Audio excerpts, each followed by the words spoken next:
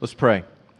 Lord, we do thank you for your goodness. We thank you for your love and your grace and your mercy. And Lord, we pray that you would speak to our hearts this morning by your Holy Spirit, who guides us into all truth, who comforts us, who empowers us, who brings glory to you. And so, Lord, we just ask that you would be honored during this time now, and that your church would be edified. In Jesus' name, amen. Raise your hand if you came here this morning to hear Daniel chapter 10. Keep them up real high. Come back next week. Always wanted to do that. Turn to Ephesians chapter 4 for a minute.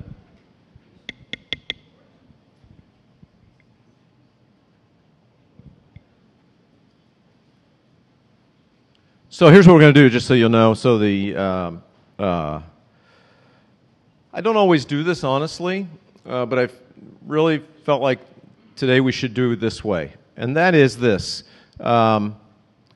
Typically, when a missionary family comes, they kind of give like an update for a little bit, for a few minutes, and then I come up and teach.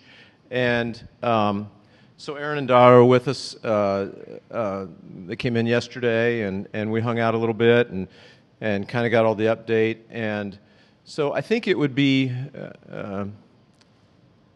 from the Lord that because they're in Ukraine, and Ukraine is, there's a lot going on, obviously, in Ukraine, that I wanted to give them some more time to share. Is that all right? Let me rephrase that.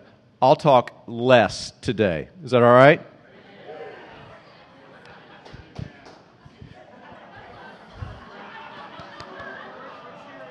So,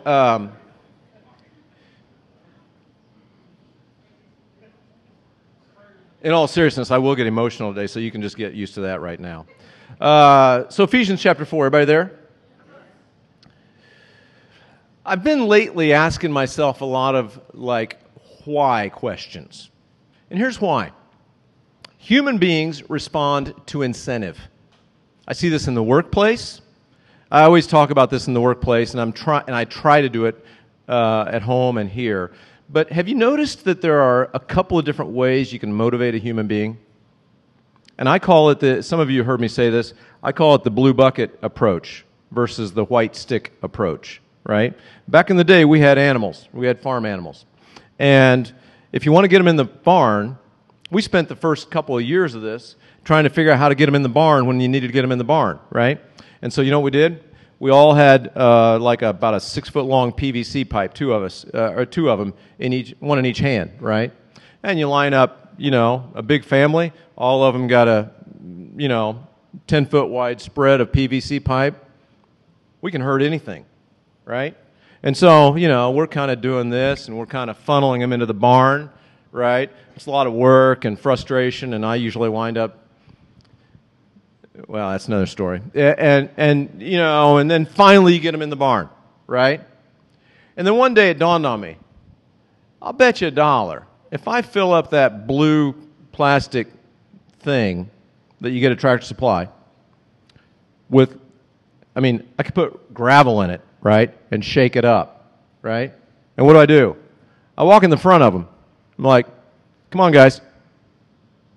Next thing you know, there's no PVC pipes, there's no yelling, there's no frustration, and every animal's in the barn. And I'm thinking, why didn't I think of this earlier? Well, this applies to life, does it not? Yeah. So, I could be a PVC pipe pastor, right? Or I could tell you, God loves you.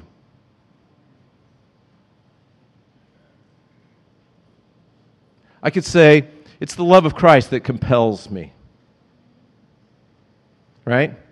Which do you think is more effective? Right? I'm reading a book right now, The Pursuit of God by A.W. Tozer, which is a classic, and many of you have probably read it. But it's just like, why do we do what we do? Right? And so anyway, my brain kind of, and I'm coming back around to the Markeys, but my brain went to Ephesians chapter 4 for just a minute.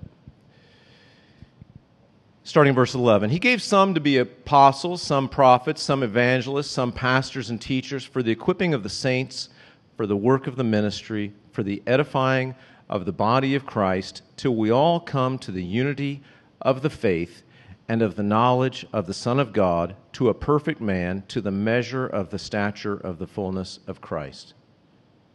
Those are powerful, powerful words. And so one of my why questions that I always ask is, why does the church gather? Why does the church do what it does? Well, it does it, first of all, to glorify God, right? And because the love of Christ compels us.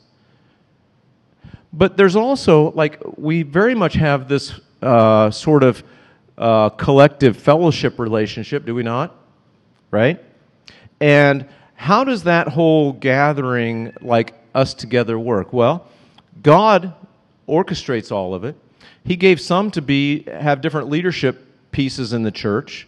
And to be fair, let me just caveat for a second.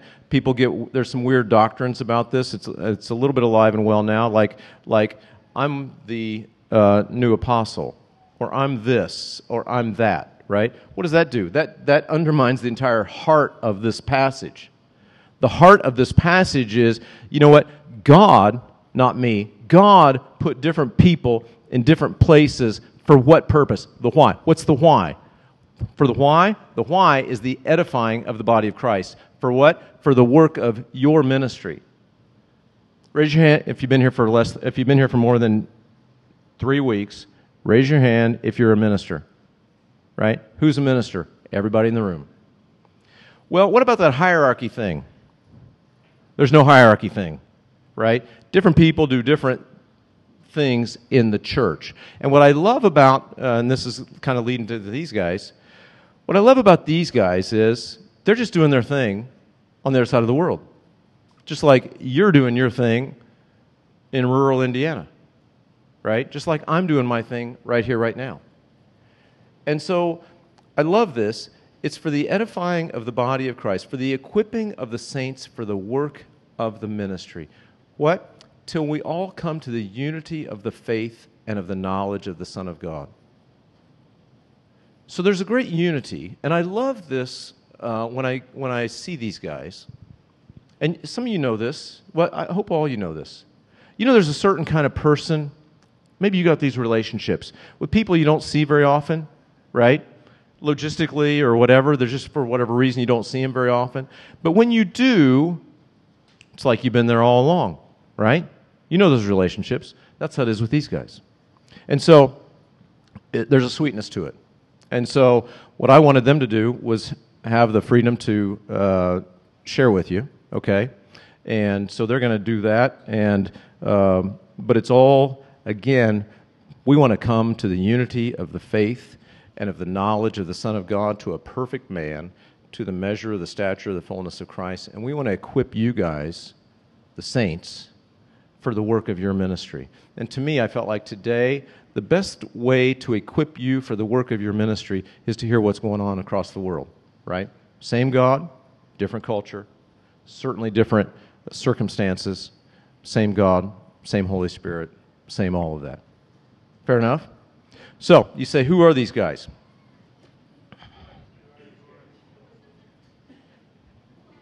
I'll answer both of you. Who are these guys? So, have you ever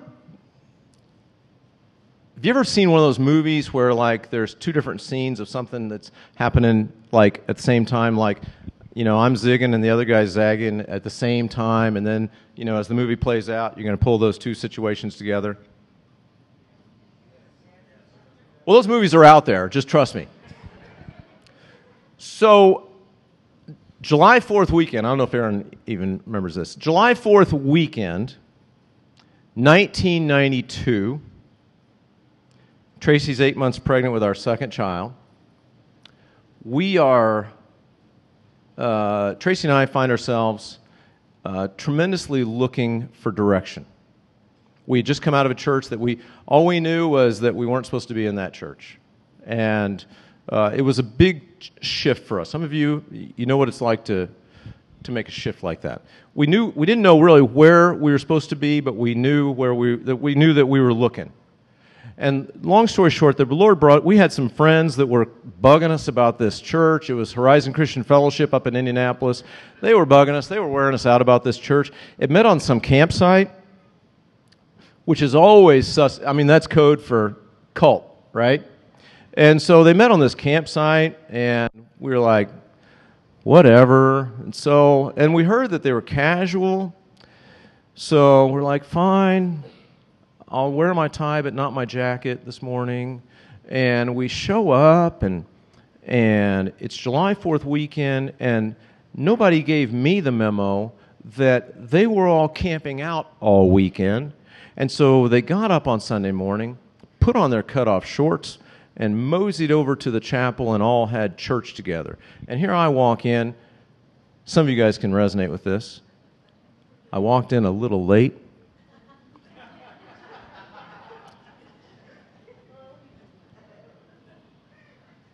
That's a whole other sermon.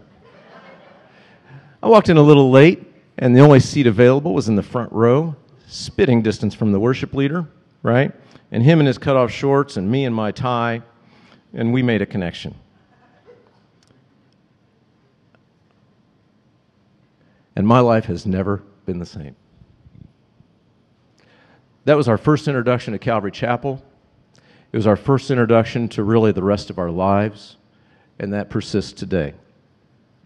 Well, the rest of the story is that same weekend, George and Pam Markey and their 8 children landed in Kiev, Ukraine, that week or somewhere during that time period. And I remember the pastor at Horizon said, we need to pray for the Markey family. They landed in Ukraine this week, and they're basically going to try to start a church. Right, because that was 1992, the Soviet wall had come down, and there was tremendous opportunity in Eastern Europe.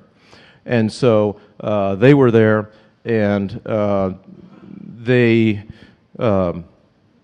George and Pam and their 8 children, they later adopted a Ukrainian child after they were there. But at the time, Aaron was 5 months old, and he's grown since then. And anyway, they all grew up, and we've known them for a long, long time.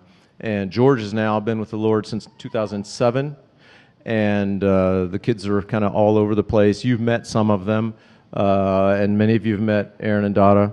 And so they are in Ternopil, Ukraine. They're still there with Johnny and Stephanie and their family, Aaron's brother Johnny. And so that's all I can think of. So anyway, they're going to come share, and then I'll come up at the end. Is that fair? All right. Give it up for the Markeys.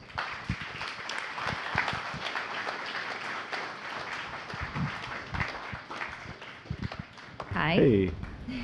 We can talk at the That's same right. time. Oh, that's not good. That's not good. That's good.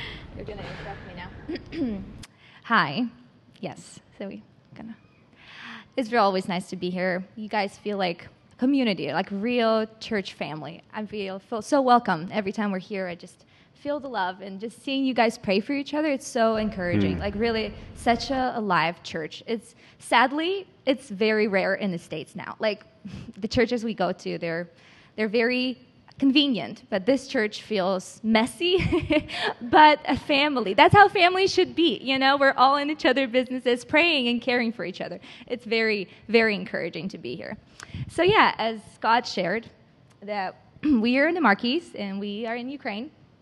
I am actually fully Ukrainian, both parents Ukrainian. But I'm a missionary kid. So my parents are a rare kind of Ukrainian missionaries who are missionaries in Ukraine. So it's very unique, but I have definitely experienced third culture kid, and that's why we connected with Aaron. We've been married for 5 years, and Aaron's, you went to Ukraine in 2015, right? Yeah. After college, he 8 moved years. to Ukraine, and we got married shortly after that. So yeah, we've been in Ukraine, and recently Ukraine really changed. As many of you heard, probably that in 2022, last year, February 24th, Russia invaded Ukraine. They hit missiles all over Ukraine. All the cities, all the biggest cities in Ukraine, they were hit. So February 24th, we woke up to the news that we're pregnant and the war started. That was a big shock for us. We were very confused what to do next. There was a lot of talks that Kiev's going to be taken in 3 days. Then they were like, Kiev's going to be taken in 5 days. We were all, like, first few days of the war, we didn't know what to expect. It just felt like somebody died and you don't want to accept this reality. Like, we were all just crying. We went to my aunt's house, and we were just at their place. But we didn't have enough time to even grieve over this fact because the same evening, we start having refugees. So before the war, I need to tell you that the war has been going on for 8 years. It's very weird because we sing, it's the war that's been going on for a year and a half, that's been going on for 8 years, that's what's going on for centuries, because Russia's been trying to take over Ukraine for many centuries now. But yeah, they took Crimea, part of Ukraine, in 2014. And then some of the activities were happening since 2015. But it's been just in the east, and mostly soldiers fighting Russian soldiers. Very, very, clean fight. Still, there were casualties, but not as bad. But in 2022, they attacked the whole Ukraine. And before that, there were talks of Russia's gonna take over. There were a lot, even American embassies started writing us, and they were saying you should leave, you should evacuate, weeks before the invasion. And we're like, yeah, it's been all going on for 8 years. I don't think something's gonna happen. We got our leadership team in the church, and we're like, okay, should we prepare for something? Should we have a plan if something goes down? How should we react?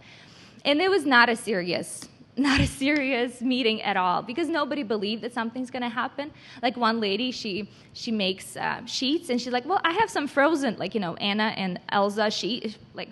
She's like, I can just give that to refugees. So seriously, we were not taking it seriously.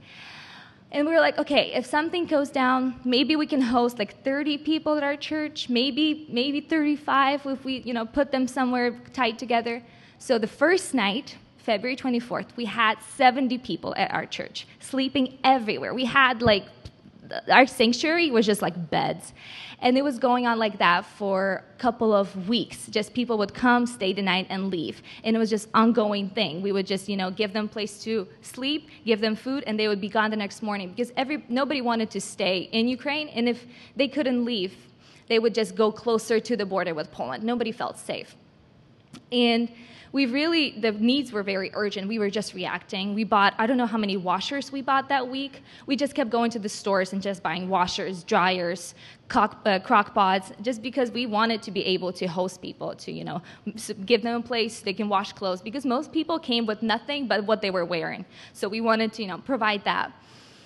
And yeah, it was going on like that for a couple of weeks. And then, as I mentioned before, I also was pregnant. And our family urged us to leave because they were like, you have to take care of yourself too. And there was also talks that our city's going to be occupied. So Aaron's brother-in-law came and they forced us to leave in a way. We were not in a place to make decisions because we really felt like we didn't want to. We saw such a clear need, and we were so active. We didn't want to leave. But we also were scared, and we didn't want to, make a mistake, and we were also thinking about our kids. So they made a decision for us, and we left. But when we were still there, when we were talking with refugees, people just wanted to talk. They were so, under impression of what was happening, and they just wanted to share. And a lot of people had questions like, where is God? But when they shared their stories of how they left their cities, we were like, that's where God was. And they were like, wow. They were shocked because they couldn't clearly see it. But when we heard their stories, it was so obvious how God was leading them out of the cities. Somebody's car was broke a day before that, but they took a train. It was just amazing stories, how God still organized all of it, and people were able to, come to safety. So when we were in Hungary for a month, and we were really struggling. Aaron was still active with the refugees that would come to Hungary, and he was still trying to get aid to Ukraine. But we were just, we didn't want to settle. We didn't want to leave Ukraine. And we're like, okay, we go back now, or we just move completely. Like, we couldn't just wait it out. We felt like it's going to be unfair to the people that are in Ukraine if we just wait the war out and then we come back like, hey, we're back. Like, how can they listen to us if we miss this whole season in their lives? We weren't there to help them. We weren't there to live it with them. How could we go back and, preach to them? In a way, it just felt very hypocritical. So we're like, I think we should just go back. And I know a lot of missionaries did leave, but I do believe it was God's calling for us. I'm not judging who left, because you do need to be sure that God is calling you to do that, because it's scary, and you are bringing your kids into that. So we decided to go back in May 2022. We got back to Ukraine, and we weren't sure how it's going to look, because when we left, the need was still very urgent. We had refugees, we were just helping them. But when we came back, we only had 20 people living at our church permanently. They were not going anywhere anymore. So we were like, okay, how is our ministry going to look? Because before the war, we were just, with the church, working with couples, working with families and teenagers. And we're like, what's going to be the need now? How can we be relevant? But when we got to Ukraine, what we saw, there were still the same people with the same problems, with the same marital problems, teenager problems. And we're like, okay, so it's funny, but our ministry didn't change as drastically as we thought it would. Because, you see in the news, the dramatic, there is a whole, the war is happening, and it's very global. But people are still struggling with their personal struggles. We came, and people are still, and with the war, everything got more, it triggered it. If they had some small problems with the war, with the stress, it got more. And people felt guilty that they're like, there are people dying, and I'm struggling with this. And we're like, God still cares for you and what you're struggling right now. Even though there are people dying, you can't minimize your drama in your life because there's people dying, So we really felt that we were just there to minister to people, to the refugees that would come, and to the people that were there for, since the beginning of the war. So that's what we've been doing. We were just, we started counseling couples, started youth ministry for teenagers, and we also, we've been doing camps for kids, and it's like overnight camps. We would go somewhere for a week and just be with the kids there. And when we came back, we were like, okay, should we do a camp this year? And we asked some parents, would you feel safe to send your kids to the camp now? And most of the parents said yes. They were like, our kids still want to. All of the parents. All of them? Yeah. Really? Yeah. So all of the parents said yes, because their kids are still kids. And because of the war, they're growing up much faster. They're asking questions they shouldn't be asking. So we were like, okay, we need to do this camp. And we had a lot of refugee kids at that camp. And it's a different kind of kids. We were just trying to build a small talk with the kids, and we would so tell me, what do you like to do in school? What's your favorite subject? Well, my school is gone. There's it was bombed. It doesn't exist anymore. And he's like, okay, that's a downer. I don't know where to go from there, So even that, it was very easy to go deeper with the kids. So it's a privilege. It's very sad because their childhood was robbed. But in a way, we are able to speak into their lives in this early age and to bring God and to still share that God cares, with everything that's happening, God is still with them. And during that time, Aaron's brother, Johnny, he wrote a song called With You I Am Home, Z Tobою Я Вдома in Ukrainian. And we asked kids from different cities in Ukraine. We asked kids that left, refugee kids, the kids in our city. We asked them to draw pictures of the war and what it means for them to be home and what is home for them. And that's the video we're going to show right now. That's cool. It's a song written by my brother John, and the name is With You I Am Home. And we asked the kids, not just what is home for them, but they also listened to the song and how they related with certain parts of the song, because the verses would be about the context, what's going on around them, living in a nightmare, a scary nightmare, but I can't sleep, and I'm not sleeping, and it's, the verses talk about what's going on, and then the chorus is, but with you I am home. you know. And so then most of the images were about that, about how they felt like, with God, they feel at peace, or they are safe, or what that would be like, even how they, like some of them are more true of how they just feel or what they went through, you know.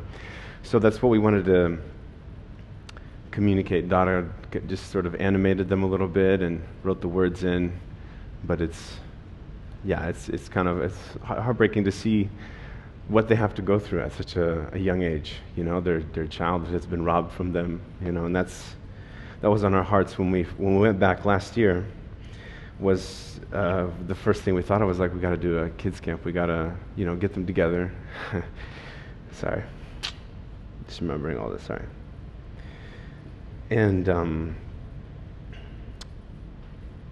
so Dada told a little bit about it. It was a very different kind of camp than we've done before. We've done a few, for the past 4 years, and about 50-60% were refugees from sometimes Far East, places that are occupied or have been destroyed, and they don't have a home anymore. Some of them still live in our city, which we're hoping to see them this year. And it was such a different experience. Felt like, you just want to take all of them and just protect them, There would be some things that happened at the camp, even though we were secluded. There's going to be loud noises, or there was a plane flying above, and you see the reactions, and you just, it was such a unique opportunity to actually share with them when they're going through so many hardships, to actually say, where is our true hope? Is it in Ukraine's victory? Well, not really, I mean, we believe that it would be victory, but that's not where it can't be all of our hope, where it all lies. So, I thought you wanted to share about your dad, though. No? I'll share about it. We said camps. Okay. Yeah, and then I'll go on.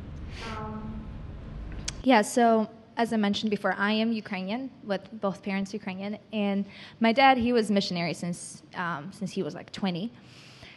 And then in 2015, we were missionaries in Odessa. It's near the Black Sea. And when the war started, my dad felt like he wants to go back and fight. He felt like it was his responsibility as a Ukrainian man to fight and protect his land. And he went at first as a chaplain, and then he just felt like he'll be able to speak into people's life if he fully equals with them. So he became a soldier, and he was there for 2 years. And he even had people under him. He was really going through a hard time while he was there, because he was tired, and he lost a lot of friends. And one of the mission that he was in charge of, all of his people died except him. So he had really bad PTSD. And during that time, he was also going through a hard time with their church. They were not part of our Calvary Chapel church, so the church didn't support him. My dad stopped going to church. He didn't stop believing in God, but he said, God doesn't care about what I do. He didn't stop me. He didn't stop me from this. He didn't stop. So my dad was really in a dark place. That's when Aaron and I started dating, and I remember thinking that Aaron will only know my dad this way. He won't know my dad that he was before. And my heart was really breaking, but we couldn't do anything. We could only pray for my dad. And then after that mission that all people died, my dad had really bad PTSD, so he stopped going to the east. And he was just home, but he was very bitter. It was really hard to talk to him. But when we got married, shortly after we got pregnant, and my dad had a dream. He was planning to go again because he felt better after his PTSD, so he felt better to go back to fight. But he had a dream, and in that dream, somebody yelled at him and said, "You cannot go because you're going to have a grandson." And my dad was like, "Oh, well, I'm going to have a grandson." And I didn't believe him because I didn't want to have a son, but it was a boy. So when our son Elroy was born, the first time my dad held him, he smiled for the first time in 5 years. It was just, he came back to life. We have a picture of him holding him. He's just shining. And that's how God broke this guard that my dad had. And my dad started healing, and he changed. He started coming to our church. The last year, he started preaching at our church. He was really, really just changed man. So February 24th, when Russia invaded Ukraine, the second thought that I had was, I'm going to lose my dad again, because I knew my dad's not going to sit and wait it out. He's just going to go and fight, and I'm like, I'm going to lose him. He's going to go back to being bitter. He's going to go back to hating everyone, and Russians including. And then we had a church meeting, and people didn't know even how to pray. We were still so shocked. And my dad, he was the first one to pray, and he started praying, saying that, we believe that Ukraine's going to win and God is fighting for us. And then he starts saying that, we're fighting not against flesh and blood, we're fighting spiritual battles. And then he starts saying that after the war, Ukrainians will go as missionaries to Russia, and we will preach the gospel, because that's our hope. And from us to hear that, everybody in the church knew my dad's story. They were just like, yes, amen. It really changed the atmosphere in the room, because even though we are Ukrainians, we are very patriotic, but as Christians, that's our main citizenship. And we care for the souls, even for the souls of Russians. And it's hard for me to say that, because it's really, they are our enemies and they're trying to get us. But yeah, we know what we're fighting for, and Aaron's going to share more about that. It's up to these points and I'm getting emotional. I was there at the prayer meeting when her dad was praying, and it was like, people were panicky because it's the second day, right? The invasion already happened, and nobody knows what's going to happen, what we're going to do. If we're going to get occupied in a few days, Kiev's going to get taken and stuff like that. But he just started praying, and it was like, we recognize first that there's a spiritual battle going on, and we don't want to forget that. And he's praying this sorry, am I doing something wrong? Oh, maybe hold it up, actually. And yeah, and then after that, it changed the atmosphere of the whole room. People after that were praying the same thing, and you could sense the Spirit moving, and that's something that we feel like we've been called back to go to, because right now, it's been a long time, right? This has been going on for a while, and people are tired, and something that keeps them going, and they get it from the media or just from the circumstances is hate, right? And that's something that can drive you. You hate what's going on. You hate those that are coming, and that's something that can actually keep you going. And you just see how destructive it is. We've already seen, Ukrainians against Ukrainians. Like if you speak a Russian language, you come from the East, that's all you know. A lot of people that live in the East, they only know Russian, they don't know Ukrainian very well, and so then, there's a division happening there. And more enemies are created, and it's a destructive power, right? Because it's, even in the Bible, that's what we see from the beginning, right? From Adam and Eve, there's a choice, there's a path. Do you choose the path of death or destruction, hate, or do you choose the path of life, the following God, and doing the things that are good? That's something we've just been seeing very clearly, that we want to just have communities, we want to have people over, youth, and Dara does mom's group, which can be a hard time because they're at home with the kids a lot of times, and they don't have anyone to talk to, and just encourage people and show them the truth, right? That's in the Bible. That's what did Jesus do for us? What he made available, a way for us to choose the way of life, where we couldn't before. So yeah, that's something that's been on our hearts very heavy, and we try to find these points of contact with people. So we have people over. We actually moved to a slightly bigger apartment so we could just have a lot more people over, or kids camps. And there's a new thing that we want to get started. Is Dara mentioned the refugees that were coming to the church. Did you say that about the aid center? Yeah. Sorry. So we had 20 refugees staying with us for a while, and then they moved on, either someplace in Ternopil or just back to their homes. Actually, some people went back east. Very dangerous, but people started coming to the church just because they knew us. They knew what was at the church, and we were offering clothes, and like once a week we'd be giving food and that kind of stuff. And at one point, we just like, we start seeing the same people, and we're like, oh, so, why are you coming? Do you need this stuff still? Is it very urgent? It's like, well, we actually don't really need a lot of this. We just don't know where to go because we don't know anybody, and we don't have any friends, and just don't know what to do, And we're just like, we gotta change something. We thought we'll make a coffee house in the church, so it could be transformed, because everything happened in the sanctuary and the other rooms and everything.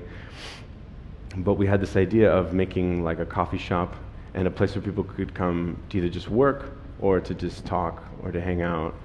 And because it's a sanctuary, there's also stuff going on during the week that people would be able to see. The refugees that stayed, that we had during like service, sometimes they'd be living upstairs, and they would come down during the service in like in a bathrobe or something and be like, oh, okay, because they've never been to church or they don't really go, so we had a lot of non-believers. But it was a unique opportunity for them just to hear what's going on.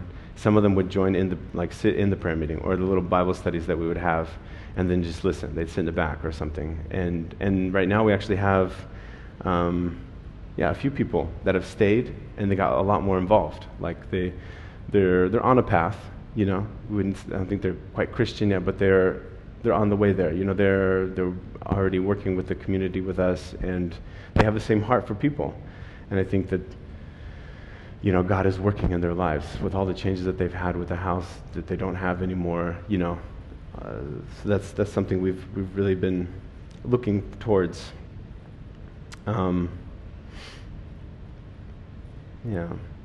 appreciate what Scott was saying, giving some of the backstory, because it made me remember really God working in Ukraine, like just seeing from the beginning and seeing where He's led it to now. When my dad moved, he started the first, when we all moved, of course, but my dad started the first Calvary in Ukraine. And since then, I think there's been maybe about 14 or so Calvaries that I know of. I'm not sure of all of them. And it's neat to see now how God it's like He's prepared, because when everything went down, there was a network of churches that we could communicate with and talk like, what's the need here? What's going on? Because at first there was no news. Nobody knew what was happening everywhere. And we talked to each other, and we see somebody who's way far east, and we're like, what's going on right there? How are you guys doing? What can we send you? Right? Because we had a warehouse in Ternopil where aid would be coming in, and then we try to find out how we can be sending it out and where's the real need. So there was no where does this need to go? Because things on the news would be like the most popular places, right? And so we found out when we took a bus towards, I don't know if you guys probably heard about like Bucha near Kiev and a couple of these places where it was just a lot of horrible stuff. It was on the news, the most popular places, right? And so we went there, and then we find out they don't actually need a whole lot because people have just been pouring stuff in there, and we're like, so where is the need, And so it helped us to figure out where to actually take things and not to waste resources and people, because there was very few people to do the stuff. So we got to, just see how God was using, just like the churches, right, and bringing unity in this time, it's weird to think during a war, God using it for good, like seeing all the bad happening, but seeing that God is bringing out the good and using it for the furthering of His kingdom, And so right now, especially, we're just seeing the churches come back together. We knew each other, but there wasn't a lot going on, Like we knew, okay, somebody's over there in Kiev and someone's over there, but they're doing their own thing. And now it's like, just recently we made a tour of all the churches, and I got to see what they're involved with, what are people going through near them, seeing how burnout that a lot of them are as well, and what's the big need. So something we want to do is share resources, obviously, but then also make teams, get teams from different churches, and we can go serve where there's the most need and move like that. It's been really exciting just to see that happening, kind of a renewal, really, because a lot of places have just been kind of dead, just not a lot going on. And since this has happened, it's like just a renewal is happening across with all the different, even the churches in our city that we're not affiliated with, but we work together. It's been neat to see this new life come up, and what really matters is the things that we're doing. It's not like, before they'd get together and talk about what we can do in this city, and sometimes it's about, we want to show the Protestants because it's predominantly Catholic there. Protestants, here we are, and we exist or something, and that's what they want to do. But it's more about what really matters, about people and about sharing the gospel. So, just excited for this new movement happening. I think you want to share this part. It's general safety. Mm-hmm. So yeah, as Aaron said before, in May, beginning of May, Aaron and couple of guys from our church went to the east, because east is still closer now to Russia, so there's still more happening. Even though all over Ukraine is not safe, but still, it's people there are very tired, and so they went to encourage churches there, just to pray with them, and just to know that they're not alone in this. And when Aaron was preparing to go, I was really worried. And we were praying, and, we felt like God is saying, we don't live not to die. This is not our main goal in life, to preserve our lives. We really want to, do what God is calling us to do. So when he left, I was still worried about him. And 2 days after he left, he was really close, and that city's usually hit when he was there. But that night, our city got hit. And we got 4 missiles that they fell down in our city, and I woke up in the middle of the night with my kids from the windows shaking, and it was scary, but it also brought the reality back out. We do live in the wartime, and just now, I still get notifications what's happening in Chernobyl right now, so I just got something. Happening. Always something's happening. But yeah, it's just that's the reality we'll live in. We serve, we minister to people, but it's all in the context of war. So for example, very often it happens when we do decide to go to have breakfast with Aaron and our kids. By the time we get dressed, the sirens start, and when the sirens start, we can't go out at all. We don't go to the shelters anymore, or bunkers, but we just have to stay in our apartments. So we have to wait it out, and it's just everything we plan, even this camp that we're going to have in July, end of July, we don't know if it's going to happen, because the war still dictates its rules. But we know that God is not surprised by it. God is not fazed by some things that are happening, and it's encouraging. And in the way, it's a privilege to really live this close. We're led by Holy Spirit. We can't live on our own. Every day, I go to bed, when I put the kids to sleep, I was like, okay, God, missile might hit our building this night, because that's what they've been doing. Mostly Russians attack at night. So closer to 10 p.m., the siren starts, and Ukrainians do a really good job shooting the missiles down, but still, it's a possibility, and it's our reality.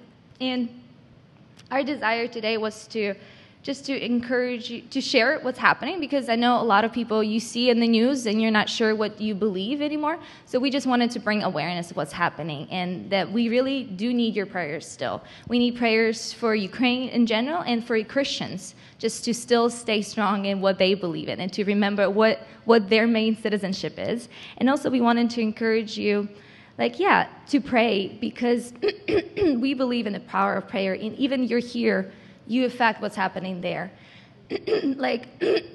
Sorry. We had our friend, she was in occupied village, and we couldn't get through to her. The phones weren't working. We couldn't get the extraction team to get her family out. And every day for 2 weeks, we would wake up and we'd just try to get her out. And then, by a miracle, God let them out himself. Just Russian soldier decided to show mercy, and he led them through the minefield. And they were it's so humbling, because we tried to do everything in our strength, but then God is doing what he's doing. And we're just his instruments. And your prayers affect what's happening there too, So, yeah, I think that you want to share something, add something? Yeah, just a little about, Scott shared at the beginning about church and the unity, and it's something that we've experienced even during this, especially during this time.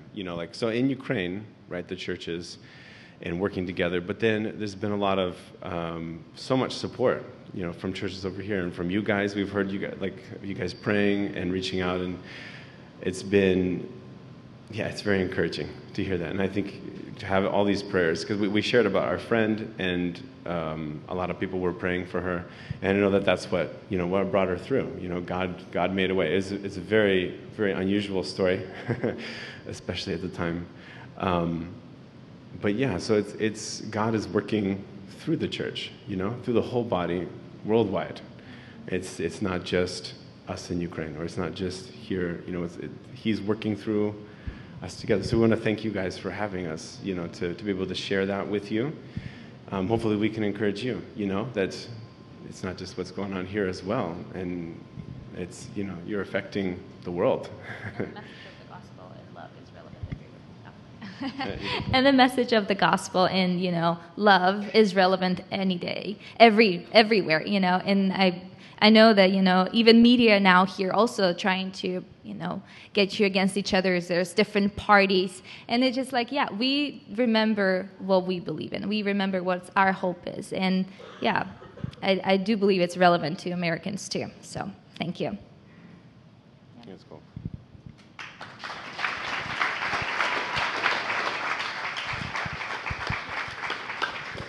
So, you know what to pray for, right? Prayer is for sure their greatest need. And that's why I wanted to give them the time to kind of share this story, because so often I think, when we talk about, supporting missionaries and stuff like that, so often we think of it as writing a check, right? And that's a part of it, right?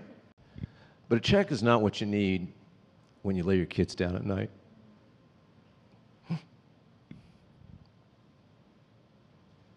So let's be diligent to pray for them. All right, is that fair? That's number one. Number two, checks are convenient. Is that fair? Okay. If you're old school, you've been around here, you know this spiel, but if you're not, I'm going to give it, so old people just put up with me for a minute. You get a taste for the prayer need for sure. There's also obviously a tangible need for support. And I always say this whenever any of these guys come, because I think there's a thing in the body of Christ, unfortunately, that has been propagated for a long, long time throughout at least American churches, and that is that you owe this church something, and whatever you have left over, give it to these guys or whatever, right? I just got to stand against that. That's just fundamentally wrong. It's just fundamentally wrong. I want to first of all, shake the blue bucket and tell you that God loves you, right? And that Jesus died for you, and then tell you, based on that, do whatever you think you ought to do, okay? And the church exists to edify the body of Christ for the work of your ministry. You don't come here to feed the church, right? The church exists to encourage your ministry. And so if that means that between you and the Lord, your financial aspect of your ministry means that you give all your support, whatever you and the Lord decide, if that means that you give all your support to these guys or to some other cause or something like that, and you give nothing to this church, well, that's awesome. That tells me that you're hearing from the Lord and you're having that dialogue with Him.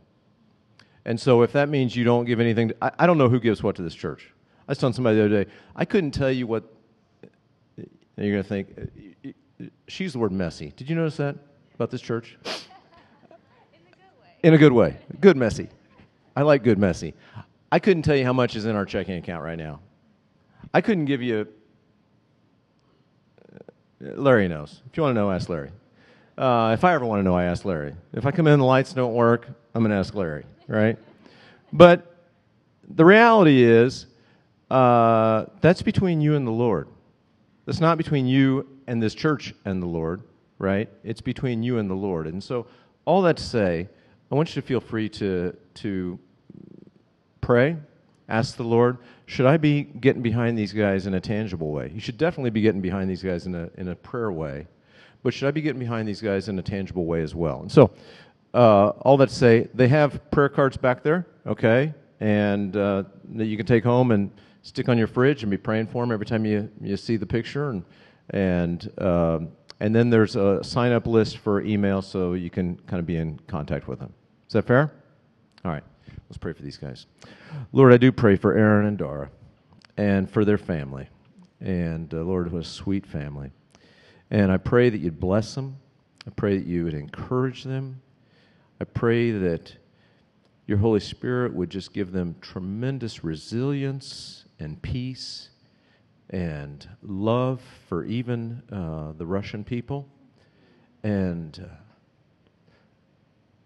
Lord, all that's a part of who you are and who you've always been. And so, Lord, I pray that you protect them. And I pray that you would just give them tremendous influence for good to all the people they encounter over there, and that you would that your gospel would just go out in all the region there as a result of what you choose to do in and through these guys. And so, Lord, we pray you'd bless them. And just thank you so much for your goodness. In Jesus' name, amen.